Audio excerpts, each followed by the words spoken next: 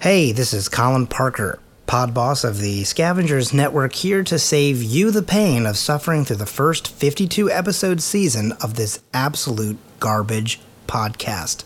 This is a summary of all of the major plot points, as well as some extra details from the show's conception to episode 52.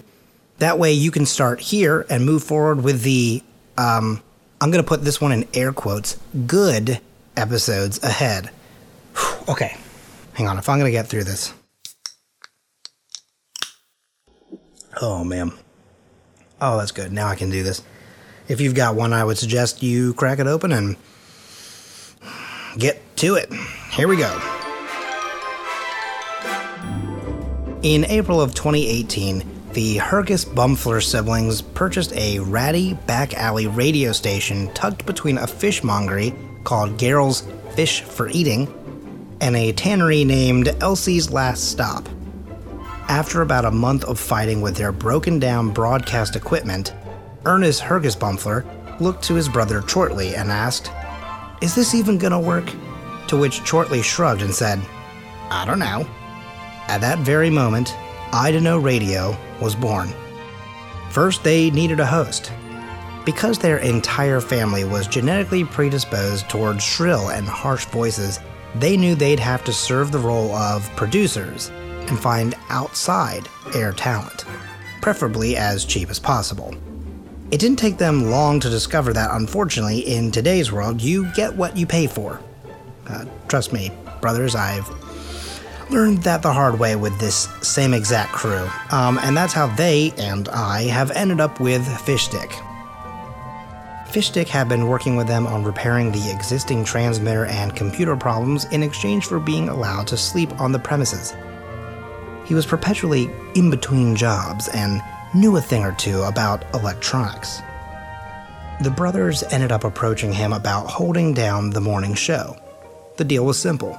Fishstick would be on air in the mornings, live on site, and keep the station equipment running, and in exchange, they would allow him, to do that. Fishstick negotiated for some form of payment on top of that, and eventually the brothers conceded to allowing him a tight ration of food, provided he could find 3 other people to co-host the program. Lulu was the only one to respond to the posters that Fishstick had put around town. She showed up at the station wearing her own wooden, non-functional, headphones, carrying a basket of knitting, and introduced herself with a pun.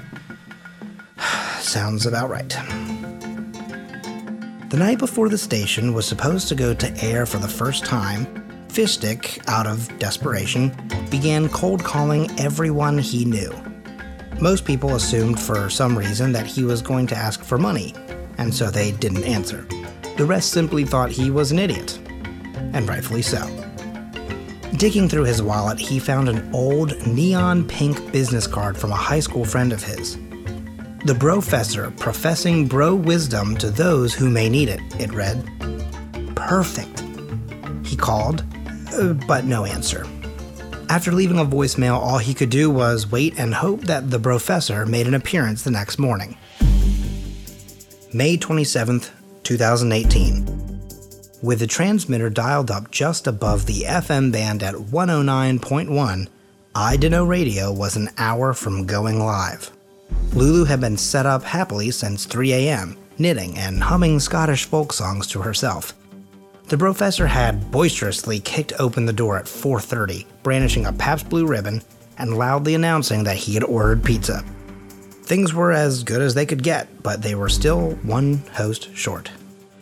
And then literally at 4:58 a.m., 2 minutes before they went live, there was a knock on the front door. The pizza. Thinking quickly, Fishstick grabbed the delivery man by the arm and half-dragged him into the studio and threw him into the 4th chair. "What is your radio name?" Fishstick shouted at the poor man as he forced a pair of dirty headphones over his redacted pizza brand hat. "Okay, 2 things. Who the fuck are you? And what the actual fuck is happening?" replied the delivery guy. 5 o'clock. The intro bumper began to play as the entirely unprepared crew exchanged nervous glances. Mostly the delivery guy. Really though, imagine that happening to you. having a show like this forced upon you at 5 o'clock in the morning, fish stick. Anyways, the music faded down and the crew let off their first loud, "Good Monday morning," and this is the point where most stories would say, "and the rest is history." But it wasn't, because it wasn't great. A few important things did happen in that inaugural broadcast, though. The delivery man received the gift of a radio name, Mulch. We learned that he was in fact dropped off at that pizza place as a baby and was raised there by the employees. The first live phone call was taken that day as well, and that turned out to be quite a fateful moment. Lulu had been reviewing the concept of eggplants, and during her segment, Dr. Sfinkel called the show to explain a condition known as eggplant elephantitis of the penis. It not only causes your penis to become enlarged and purple, but it also makes it taste like shit. You know, like an eggplant. The eggplant discussion also led to what is now the crew's signature sign-off, Baba Ganoush. You see, Baba Ganoush is like, it's like the only eggplant-based dish that isn't terrible. It's almost like that could be a metaphor for this radio show, but I feel like that's still too kind. Anyway, the Hurgis Bumfler siblings realized at this point that they would need a sales manager, so they appointed their son, Cliff, to take that position. To say this decision was poorly received would be an understatement.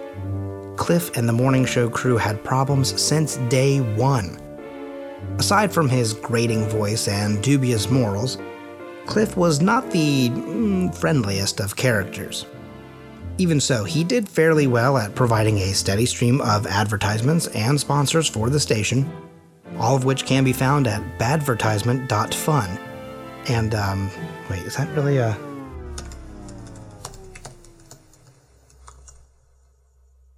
Son of a bitch, that's real. Alright, well, by episode 3, Mulch had decided to stick around for the long run and left his job at the pizza place.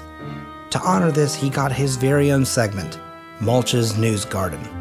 Episode 6 marked the beginning of what would turn into a long and fruitful relationship between WIDK and popular beverage company Smoke-A-Cola. Smoke-A-Cola sent in a few sample cases of their product and the gang was instantly hooked. Partially because that's what happens when you drink a beverage that's 15% nicotine. It's a soda that vaporizes slowly at room temperature, and you don't drink it. You smink it. You know, you inhale as you drink, you smell as you drink, that's nice. It is as wonderful as it sounds, and it comes in a variety of flavors, including pastrami Reuben, menthol, and radish. Episode 10 marked the point at which the podcast version of I Dunno Radio was picked up by the network Podcast NH. In case you're curious, there is absolutely no bar to entry there. The crew decided to try and prove their worth by starting a review drive in which they would have listeners leave 5-star reviews, but with the most creatively scathing text possible. Our next notable moment occurred in episode 11 when Mulch learned the difference between mittens and gloves. That's not a joke. He was 25 years old when he found that out. I had basically no hopes for Mulch, and yet just somehow still surprises. Mulch had previously believed that the difference depended on the type of material. You know, like mittens are the thin cotton, and gloves are the larger insulated things. He fought for this position for far too long. Episode 12 marked the first coup attempt at I Dunno Radio. The FCC had received numerous complaints at this point, and fines were on the way. Management decided that the best damage control would be to ditch Mulch in favor of Chesterfield C. Chetson from MPR. It was also discovered that the pizza place which Mulch had been raised in was billing WIDK for all the hours he spent on air. And if there's one thing that the Hurgis Bumfler siblings hate, it's losing money. Which is actually kind of ironic if you think about it. Chesterfield was supposed to bring an air of highbrowness to the station, but the crew ended up corrupting him through exposure to Smoke-A-Cola. It is addicting. The coup failed immediately, and Mulch resumed his role the following week. Perhaps the most important thing that happened in these 52 episodes was the introduction of the unofficial fifth host of the show, the dad joke bell. This unassuming bell became a central figure, typically triggered by Lulu whenever a satisfactorily dadly joke was made on the air. Between episodes 14 and 15, major renovations began on the studio building. You see, it was discovered that Garrel's Fish for Eating had been dumping all of their bad seafood into a corner closet and just leaving them to decay. This practice had gone on for decades and caused major instabilities as the fish oil permeated and weakened the foundation and joists in the building. Lulu contracted a rare fish disease due to exposure to the fumes. Barry, one of the renovators, joined the crew on air in episode 15 to explain what happened. He told us how insurance wouldn't touch it. It was seen as gross negligence, and that the fish market would be absorbing the entire cost of repairing the facility. For the time being, the crew began broadcasting from the tannery next door. You know, Barry also revealed that he was a tax professional in Ireland, and that if he could commit one crime without being caught, it would be arson. I'm pretty sure that last bit is not important at all, though. Episode 15 also reflected the decision by management to stop paying to play songs during the broadcast, shifting to a format that was strictly talking and advertisements. Episode 17, while not particularly notable for plot, did mark the first time the show received fan art. Ian G., who at this point had become a prolific submitter of content to the show, converted Lulu's very real history of milk into an infographic that is now available for sale as a poster in the Scavengers Network store. Hi, I'm Colin Parker. Have I told you that I am the pod boss of the Scavengers Network? Please join us over at thescavengersnetwork.storeenvy.com. There's all sorts of wonderful items, especially I Don't Know Radio stuff. Please take the I Don't Know Radio stuff off of our shelves. There is just too much of it. Oh my god, people order these things for like holiday parties and things like that. We have just hats and shirts. They're everywhere. Please take them off of our hands. Good lord. Alright, sorry, back to it. The breaking point for the Hergus Bumfler siblings came during episode 18, John Cena's Brown and Serve abs. After 3 of the hosts professed their love for John Cena's abdomen in the creepiest way possible, the brothers immediately put the station up for sale behind the scenes. Fearing the ramifications of creeping out on one of the most powerful men alive, as well as the FCC fines that were stacking up outside the door, they were eager to leave. The brothers found a buyer in Jared, who quickly snapped up the radio station and proceeded to pour money into it. He purchased them a website, idkradio.com. He upgraded the transmitter. He even sent repairmen up to the rusting, tilting broadcast tower. What a champion. Unfortunately, he isn't the best at communication, and Fishstick ended up turning on the transmitter while they were up there, still on it. This in no way, shape, or form led to their death. I do need to tell you that legally, for legal reasons. I don't think this will help, but just in case, TM. However, Jared decided since Halloween was fast approaching, he would hang up 2 decorative corpses from the tower as a jovial display of the season. Gross.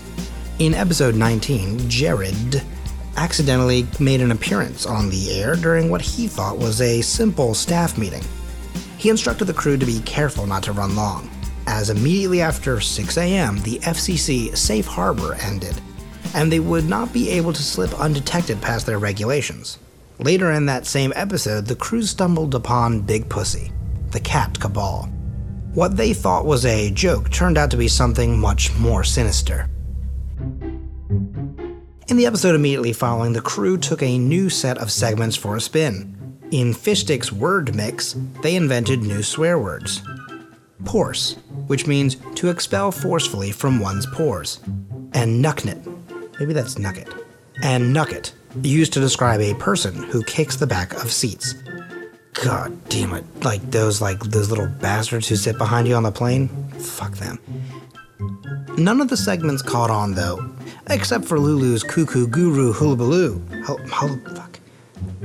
None of the segments caught on, though, except for Lulu's Cuckoo Guru Hullabaloo, which runs alternating weeks to this day. Lulu at this point needed a break. She took what ended up being a month-long vacation to Jamaica. She conveniently did not mention that she was in Jamaica, Vermont. In the interim, her sister Mimi filled in. Mimi revealed that their parents were both engineers and highly efficient people. Their names had originally been Lou and Me, but they were both born with a stutter, and rather than try to correct it, her parents decided to just legally change their names. The crew also stumbled across another conspiracy, this time more actionable than Big Pussy. They found out about the Mobius Strip Earth Society and its leader, Dr. Mavid. Episode 25 was broadcast live from the meetup of the Podcast NH Network and had several folks from many different shows join them on the air. Unfortunately, Mulch couldn't make it, and this did not sit well with Jared. This is also the time when it was realized that Jared has a voice twin with Meter from the podcast We Need to Talk. Jared did not take this too well, and to this day has nothing but disdain for Meter. There can only be one voice. Meter, you better watch your back, dog. Since they were traveling anyways, the crew decided to look deeper into the Mobius Strip Earth Society and drove to Baton Rouge to rescue Dr. Mavid. When they found him, he was just smoking pot in someone's living room and playing Super Smash Brothers. And they brought him home anyways and had him join them on the air. I'm just now realizing that that episode took place around the time that I was still living in New Orleans. The fact that you all didn't come visit me and get dat dog, truly a mistake. Episode 26 was the first sign that things were about to get very weird. After an enlightening and, frankly, insulting interview with Dr. Mavid about the ins and outs of Mobius Stripdom, the Professor and Fishstick were joined on the air by their boss Jared and Mulch's alleged brother, Dennis. The episode immediately following found Fishstick and the Professor bound and gagged with taxidermized. I don't think that's right, my friend. But I bet you taxidermied isn't either. Hang on. Apparently it is taxidermized. What the fuck? That's such a fucking stupid word. Okay. The episode immediately following found Fishstick and the Professor bound and gagged with taxidermized weasels, and Jared and Dennis attempting to claim the morning show for their own. Jared then had one of his characteristic sudden and abrupt changes of heart, and decided last minute that he actually hated Dennis and preferred things remain the way that they were. It's also kind of revealed that Fishstick is possibly Dennis's father. Okay, look. Side note here. Hey, come over here real quick. That one doesn't make any sense at all to me either. All right? So I'm just going to need you to just sort of go along for the ride with me. That being said, I'm going to take another sip of this fucking beer because this is just, you know what I mean? Right? Right? Hey, we should hang out more often. Okay, now let's take a step back over here and moving on. Just as things were returning to normal, in episode 29, it all went to hell. We received news that Smoca-Cola had a class action lawsuit leveled against them. At this point, Jared had purchased a majority of their stock and somehow put the radio station in a position to gain a large sum of money from this. He promised an all-new studio building and raises for all the staff were in the works. But just as the episode was winding down, and just before the introduction to Mulch's News Garden, the building burst into flames. Fishstick, Lulu, the Professor, and Mulch managed to escape the chaos and make it outside. However, as we learned in Jared's New Year's message, not all were so lucky. It was announced that 2 senior tower repair persons had perished in the blaze, as well as the sales manager and son of the original owners, Cliff. The gang spent the week mourning, as construction crews made quick work of creating the new, better studio building.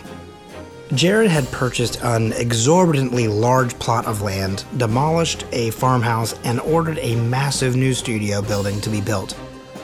As we learned from Chardley the Builder in episode 33, no expense was spared, and the building was even installed with probiotic roofing technology.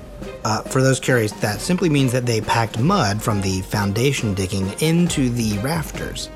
The idea here being that those good pests will keep the bad pests out. However, it doesn't seem to keep this crew out of the studios, so within the week, Phoenix Studios was constructed. Most who have seen pictures assume that the name is a typo, as Phoenix is spelled with 2 E's and no O. But the truth is, it was a trademark dispute, but Jared would not budge. He had the building christened by painting a large mural of a phoenix with just very prominent genitalia directly on the front side. Episode 31 opens with a live broadcast from Dr. Sfinkel, who is revealed is now a full-time staff member of Phoenix Studios, as well as the owner-operator of Dr. Sfinkel's Diagnostic Dogs, a hot dog truck / house call vehicle. Sfinkel is live from the funeral for Cliff, which is an open casket affair. However, the only thing in the casket is a large pile of ashes. At the instruction of the crew, Sfinkel tastefully places a WIDK sticker upon the pile. And then, episode 35. This is a very frustrating one for me. Fishstick showed up at my house at like 5 in the goddamn morning because he locked himself out. Now, mind you, this is shortly after I let their stupid show be here on the Scavengers Network. He proceeded to make a mess of my living room, kill my ficus with his feet, and forced me to do the show with him. I am still not quite over that, and to be honest, because of that, I don't know why I'm even doing this. I think that maybe this is what they call Stockholm Syndrome. And now, immediately after my home invasion, I Do Know Radio hosted a telethon to raise funds and goods for The Cause. It's a massive organization that is seemingly behind just about everything from pollution to pollution cleanup. The Cause allegedly owns 99% of everything in the world. They were able, with the help of many podcasting friends, to raise over $2 million worth of donations for The Cause. Some of the most notable were my contribution, thank you very much, which is the, hour that you spend before you fall asleep, right, with your anxiety thinking about past things. You're welcome, everyone, for gaining an hour of your life back. There's also, of course, the 14 Fabergé eggs donated by the mysterious and illustrious Charles de George, which, when hard-boiled, create a potent and addictive beverage that causes people to feel powerful.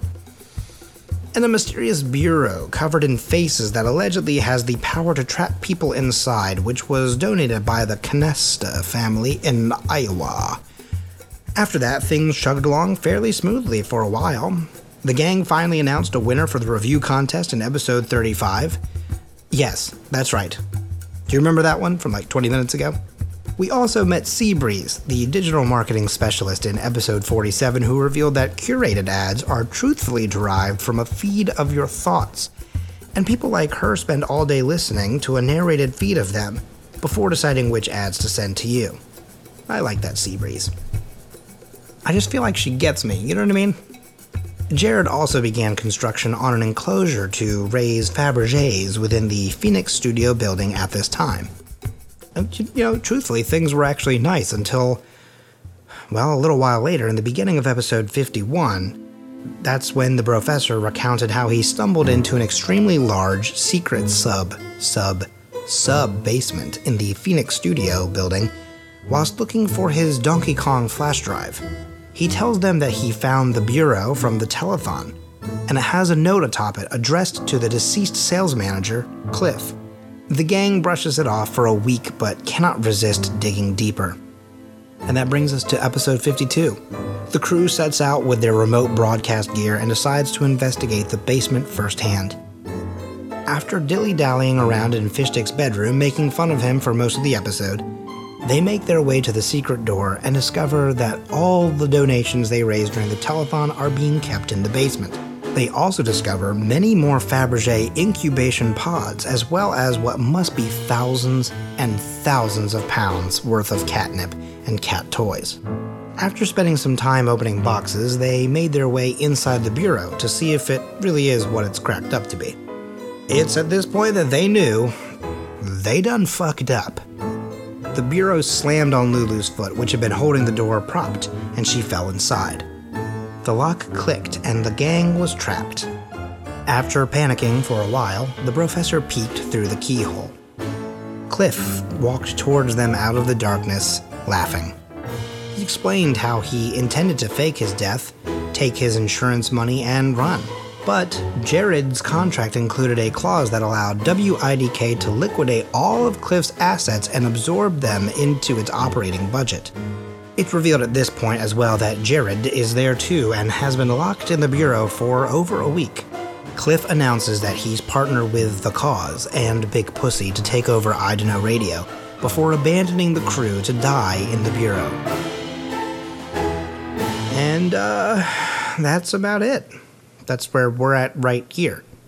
And, I don't know what's happening next. Oh, God, they might die? I mean, that bureau is deep in there, and it's not like someone would stumble upon them on accident.